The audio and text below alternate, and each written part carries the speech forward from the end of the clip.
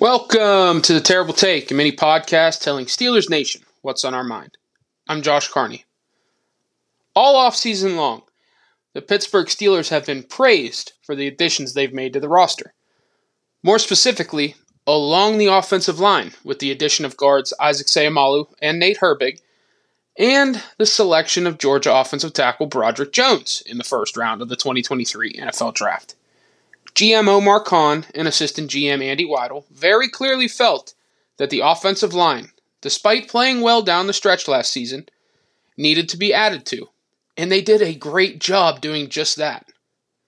Not to mention, Pittsburgh drafted hulking tight end Darnell Washington in the third round, providing the Steelers with that true, dominant, inline blocking tight end, at least theoretically. Pittsburgh is very clearly leaning into the bully ball identity for the 2023 season, which should help the running game, which ranked number 7 in the NFL in the second half of last season, greatly improve in 2023. Knowing all of that, and knowing all the moves the Steelers made this offseason, it's beyond baffling to see ESPN's Mike Clay project Najee Harris for his worst season yet in the black and gold, from a production standpoint. Clay has Harris down for just 1,017 rushing yards and 6 touchdowns on 255 carries. That's good for just 3.98 yards per carry. Granted, those projections are closer to his career numbers in his first 2 seasons, specifically last season's numbers. But that's the problem with just plugging numbers into a computer and getting a result.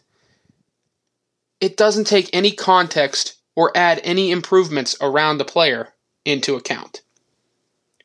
Harris looked like the first-round pick in the second half of the season that the Steelers were expecting when they selected him 24th overall in the 2021 NFL Draft.